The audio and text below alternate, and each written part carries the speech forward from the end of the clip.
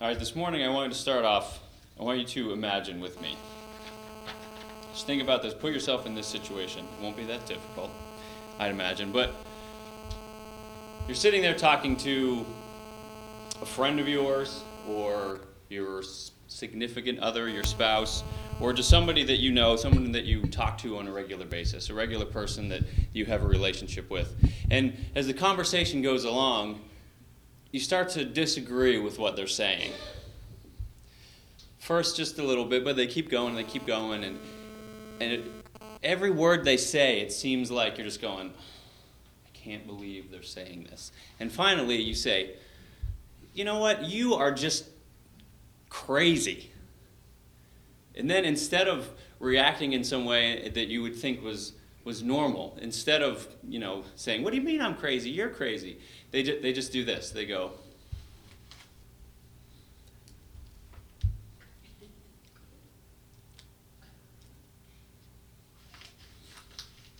and then you go back to the conversation. You say, wait a minute. What did you just do? They say, what? What did you just write down on that piece of paper? And they say, oh, nothing, don't worry about it. I say, no, I want to know, what did you write down on the piece of paper? And they take it out and they say, well, I just wrote down 61. 61? What does that have to do with anything? Well, that's 61 times that you have sinned against me. And I'm just keeping track. And of course you'd respond by saying, you are completely nuts. And they would go, 62. We don't have relationships like that, do we? We don't keep track of how many mistakes people make amongst our friends and amongst our family and the people that we know and the people that we interact with on a regular basis. But do we do that in other cases? Or is that the way we think that our relationship with God works? That's what we're going to talk about this morning. But let's start with a word of prayer.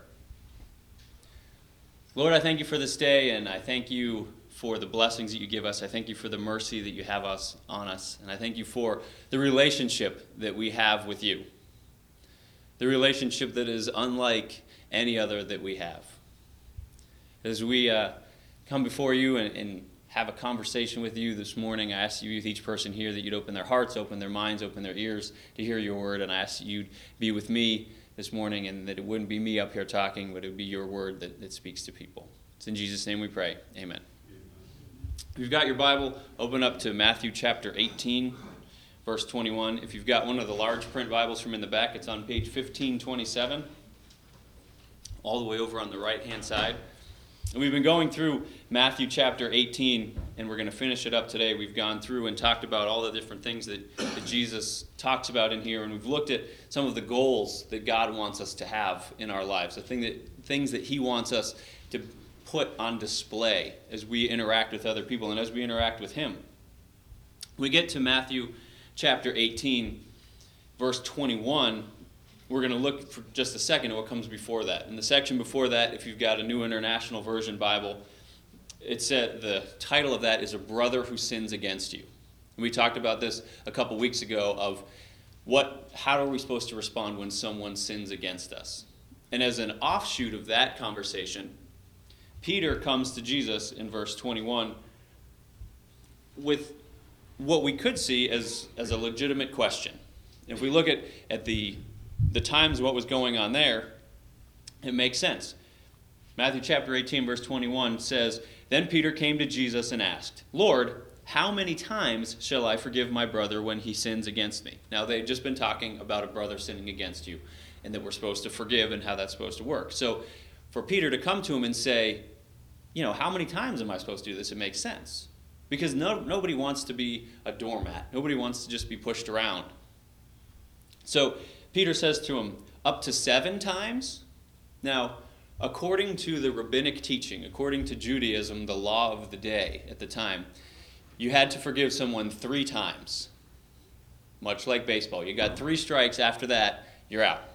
Once that 3rd strike comes along, that was it. You don't have to forgive the person anymore. So you didn't really have to keep a list in your back pocket then of how many people would sin against you. You could probably just remember, oh, this is the third time they've done that. I'm cutting them off. Now they owe me. Now they're in my debt. Now they've done something wrong. So when Peter comes to Jesus and says, should I do it 7 times? Peter doubles it and then adds 1. And he says, I understand what you're saying. We need to forgive. We need to have mercy. So I'm going to go twice what they tell me to, and then 1 more than that.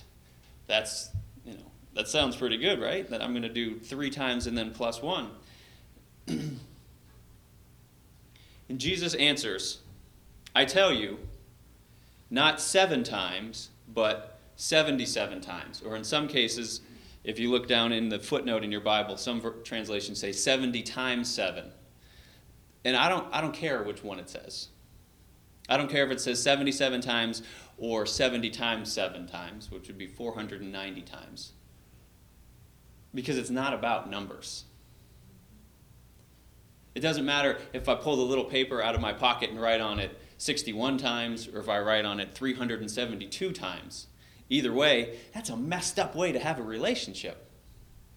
That's not the way that we interact with people, and that's not the way that God interacts with us. And Jesus' answer says that. And he uses 7 just because that's where Peter came from. And he just multiplies it to a number that would seem ridiculous. That would seem like no one would keep track of that much. They'd have to keep a little notebook in their back pocket if they were going to keep track of how many times. Whether it's 77 times or 70 times 7 times, it doesn't matter. And the point that Jesus is making here is that mercy is an attitude. It's not an account. Mercy is not something that you do this many times, or mercy is not something that needs to get balanced. It's a way that we live, and it's a way that we interact with people. Jesus uses a parable to describe that, and we're going to go through that parable today and talk about it and see what Jesus is really talking about here. So if we go on from there, Jesus says, I tell you not 7 times, but 77 times, or 70 times 7 times. And then he goes into the parable. Going on in verse 23. Therefore, the kingdom of heaven is like a king who wanted to settle accounts with his servants. Now, if we look at this, the king usually in these parables is God, and the servants are us. So, going from there, there was a king who wanted to settle accounts with his servants. As he began the settlement, a man who owed him 10,000 talents. 10,000 talents to us today, millions and millions of dollars. And this guy was a servant. He wasn't some other king. He wasn't a merchant. He wasn't anything else. So the idea here is there's no way he's paying this back. A man who owed him 10,000 talents was brought to him. Since he was not able to pay, the master ordered that he and his wife and his children and all that he had be sold to repay the debt. The servant fell on his knees before him. Be patient with me, he begged, and I will pay back everything. The servant's master took pity on him, canceled the debt, and let him go. First thing I want you to notice here is the man was in debt. He had to pay back what he had already received.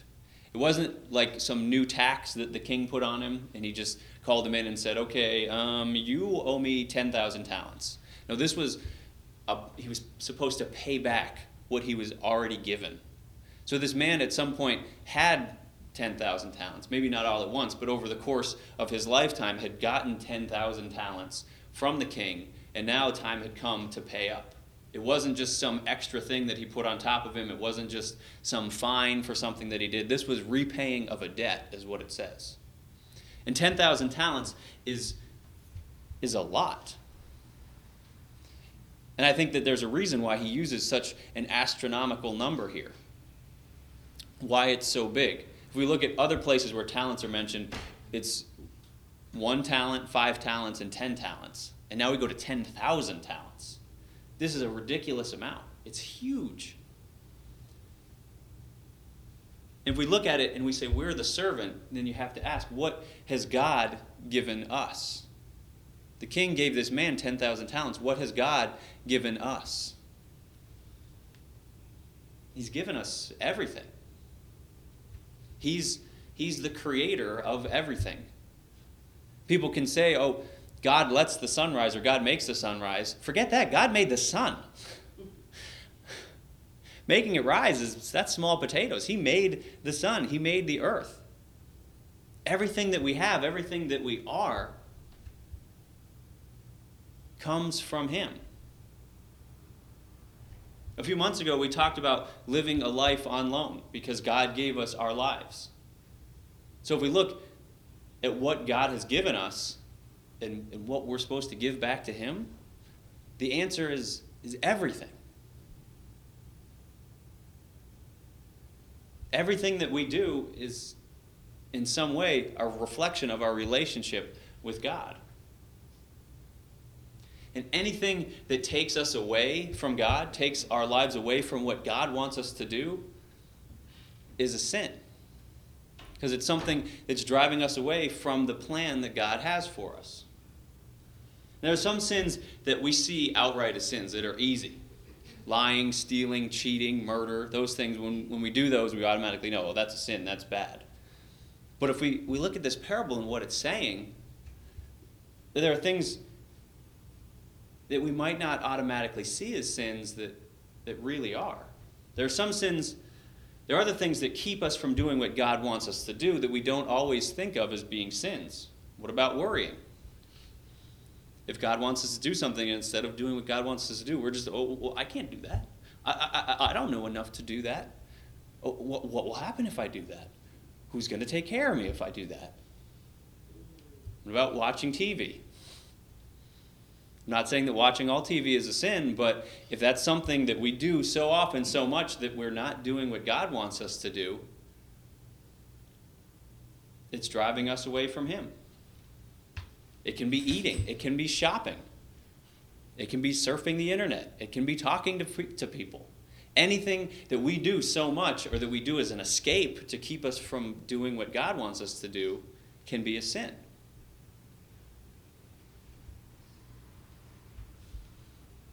We owe God so much that our lives almost have to be devoted to following him. And that's going to be important here in a second. Now, that's the case with this man. He owes the king millions of dollars. There was no way that he could pay the king back. Millions of dollars. And he was a servant. He didn't have that kind of money. And he wasn't going to get that kind of money. And even if the king sold him and his wife and his children and all of his possessions, made them slaves and took all that they had, it still wasn't going to equal what he owed the king.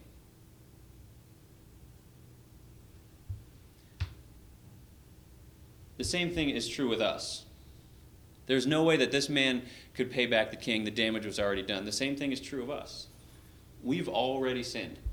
We've already done things to move us away from God. There's nothing that we can do on our own, of our own power, to get back there. The only recourse we have, the only thing that we can do is what this man did. He falls on his knees in front of the king and begs for mercy. He says, I'm sorry. There's nothing that I can do. I can't fix what I've done. All I can do is ask that you would show me mercy. And that's all that we can do. In the story, the king looks at the man and cancels his debt. So mercy is something we receive. The man looked at the king and just says, all right, your debt is canceled. There's enough money in the treasury I can deal without this 10,000 talents. It's millions of dollars. In the real world, it's not that simple. From the beginning of time, from the beginning of creation that we read about, sin has to be punished. That's just the way that things work. Adam and Eve in the garden sinned, and then they had to be punished. There were consequences for those sins. God doesn't just look down at Adam and Eve and say, oh, well, don't do it again. But sometimes when we think about it, we say that that's what happens. Is God just says, oh, don't do it again. And we forget about the fact that debt was paid. There's no way that we could do enough to balance out our sin. So it's a good thing that this mercy thing is not an account. Because if it was, then we would be severely in debt. No matter how many good things you do, no matter if you move to Calcutta and work with dying orphans for the rest of your life, like Mother Teresa did, she was still in God's debt. There's nothing that we can do to balance that. Luckily for us, God sent his Son to die on the cross for us. God sent his Son to pay the debt. And we took communion and we talked about his body that was broken and his blood that was shed, and that's the way that sin was paid for. That's the way that we find ourselves not being in debt. He did for us what we couldn't do for ourselves. It's that simple. And it'd be really nice if the story ended here. Because, we'd have plenty of time left to go and eat lunch, and we'd all leave feeling good saying, "Yay, Jesus died for us," the end. But there's still more good news, and there's still some rough stuff that we have to go through in these next verses. Because a lot of times we celebrate the death of Jesus, and we say that he paid for our sins, but that wasn't the end of Jesus' story.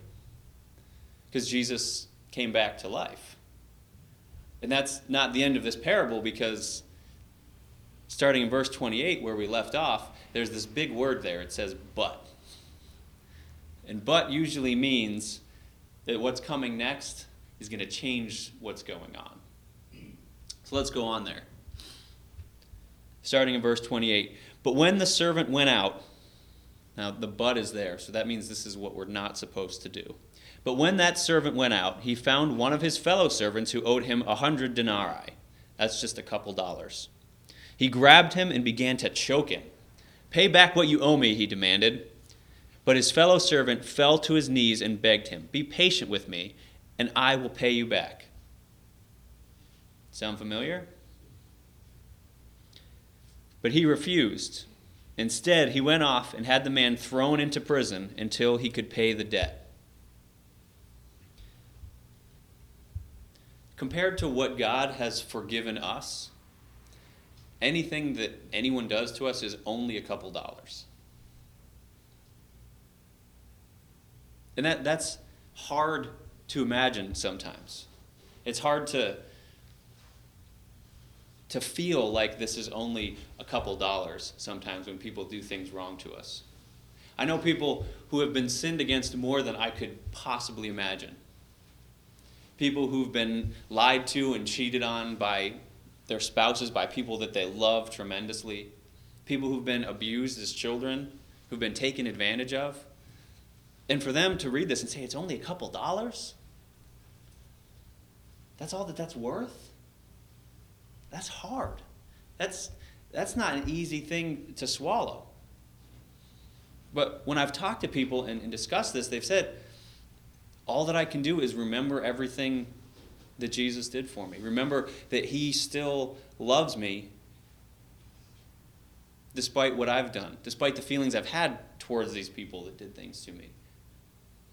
And that forgiveness isn't easy. The man says to this servant who's choking him, he says, "Be patient with me, and I'll pay you back." And sometimes forgiveness on our part requires patience. I know people who've been struggling to forgive people for their whole lives. 20, 30, 40, 50 years. To pay back those few dollars, to forgive that person for what they did. It's not an easy thing to do. But it's still something that we're called to do, to not be like this servant. We're called to give mercy as well. If we receive it, we're called to give it. Verse 31 goes on and says, "When the other servants saw what had happened, they were greatly distressed and went and told their master everything that had happened." Here we bring in the idea of other people. This outsider, the person who was being choked, we don't know anything. We don't know if he had a relationship with the king or not. He could have just been some other person from some other kingdom. We don't know. And this idea of mercy plays into that relationship as well. What is our relationship with outsiders, with other people, with non-Christians? Because sometimes we think that people who sin not just against us, but against Christianity, well, those people, it's okay to talk bad about them. It's okay to not forgive them, to just write them off and say, oh, they're wrong. They need to get fixed. And we don't think about forgiving them. What about at Christmas time? And I know that there are some people who get in a big huff about this. What about people who kind of say that Merry Christmas is taboo? You're not supposed to say Merry Christmas. Say Happy Holidays. You don't want to offend people by saying Christmas. Or, people who say, I'm offended when you say Merry Christmas. Some people, sometimes, what do you mean I can't say Merry Christmas? You can't tell me what I can and can't do. And they get all upset about that. I know people who've had big campaigns and written letters to the editor of the newspaper and all this stuff about how wrong it is to tell them that they're not allowed to say Merry Christmas.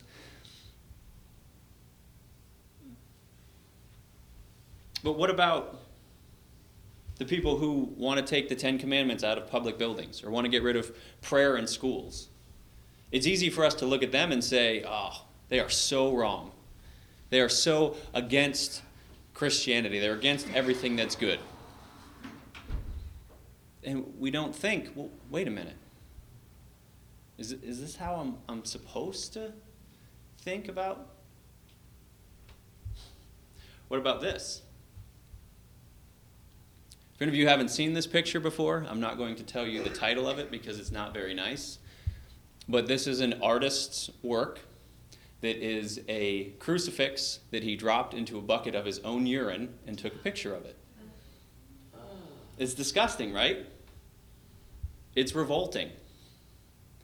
I don't know how anyone could call that art.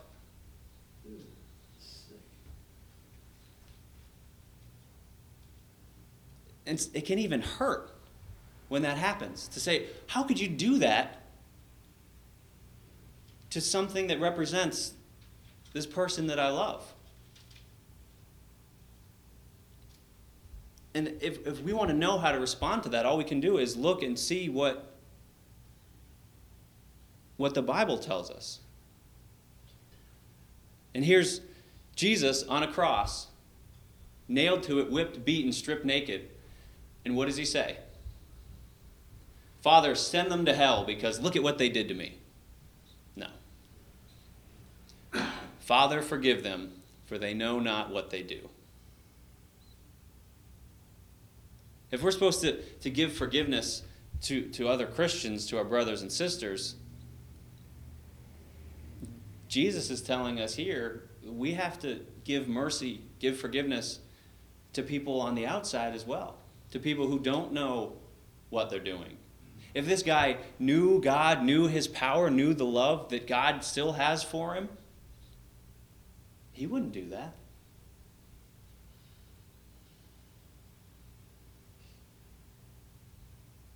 To think that God loves people less because they don't want us to say Merry Christmas.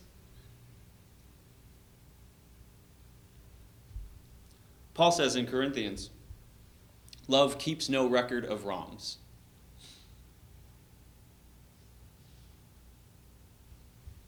There's no, well, I'm going to love you more because you've done good things, or I'm going to love you less because you've done bad things, or I'm going to keep loving you until you've done this many things wrong, and then it's going to drop off. That's not the way it works.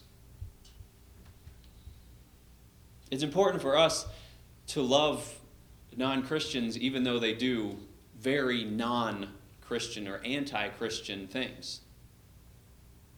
Because that's how we're supposed to be known, is as Christians, by our love.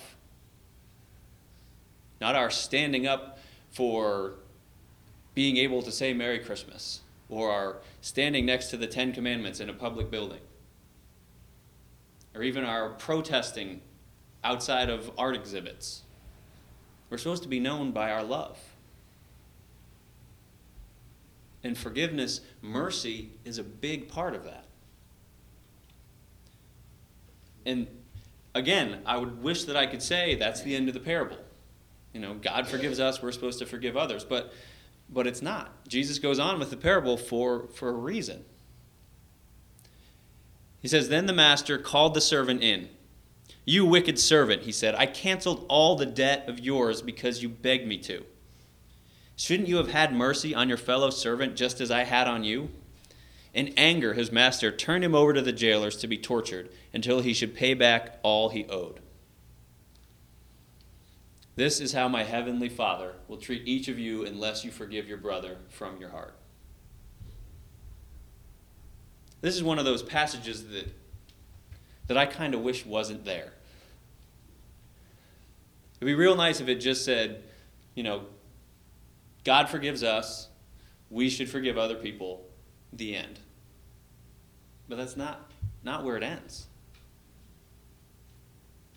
This is how my heavenly Father will treat each of you unless you forgive your brother from your heart. When the servant is brought again before the king, before his master, he gets what he deserves. And not just because of what he did there, but he gets what he deserved from the very beginning. If you're a fan of justice, just justice, then you should like this ending. Because that's what the guy deserved from the beginning. That's what's fair. I mean, he owed this guy millions of dollars, so he sends him to jail until he can pay it back. In fact, the sentence that he gets is less than what it would have been before. Originally, he and his wife and his children are going to be sold into slavery and everything that he had. So his family's destroyed. Everything that he had is gone. In this case, at least his family still gets to go on. He's just thrown in prison.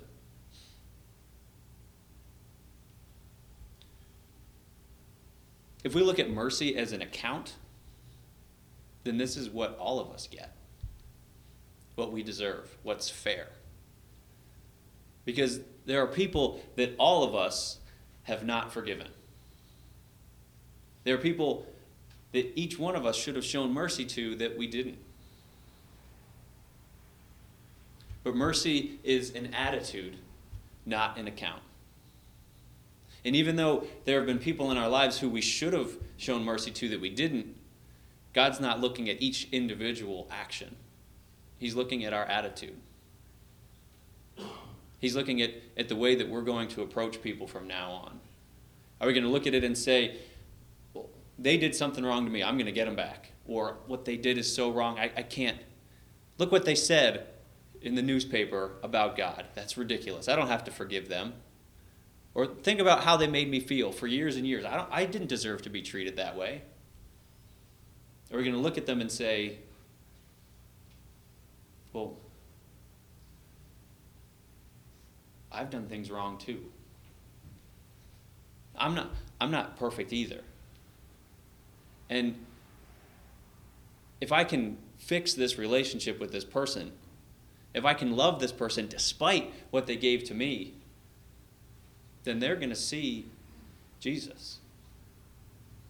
They're going to see what it means to be loved. And the next time that they interact with somebody or interact with me, it might change that. This week, as you leave, how are you going to interact with people? People who only owe a few dollars compared to what we owe God. Grab them and choke them and say, oh, you shouldn't have done that. Or look at them and say, I'm going to have mercy on you. And even though you owe me, I'm going to cancel that debt. I'm not going to bring it up. I'm not going to say, well, I'm going to let you go this time, but I'm going to bring it up every time that I talk to you from now on. It's over, it's canceled, it's forgotten. Or maybe this morning you are like the servant in the first place who feels like, oh, I've done so many things wrong, but how can I possibly get back to God? And that's where mercy comes in. Is God loves us enough to not keep a record of our wrongs, if only we come before him and ask him. We're going to sing a closing song. Jim's going to come forward, Just As I Am. And that's all that we are. There's nothing else that God asks of us, nothing else that we can do to make up for the things that we've done wrong. All we have is what we are, to fall on our knees and say, God, have mercy on me.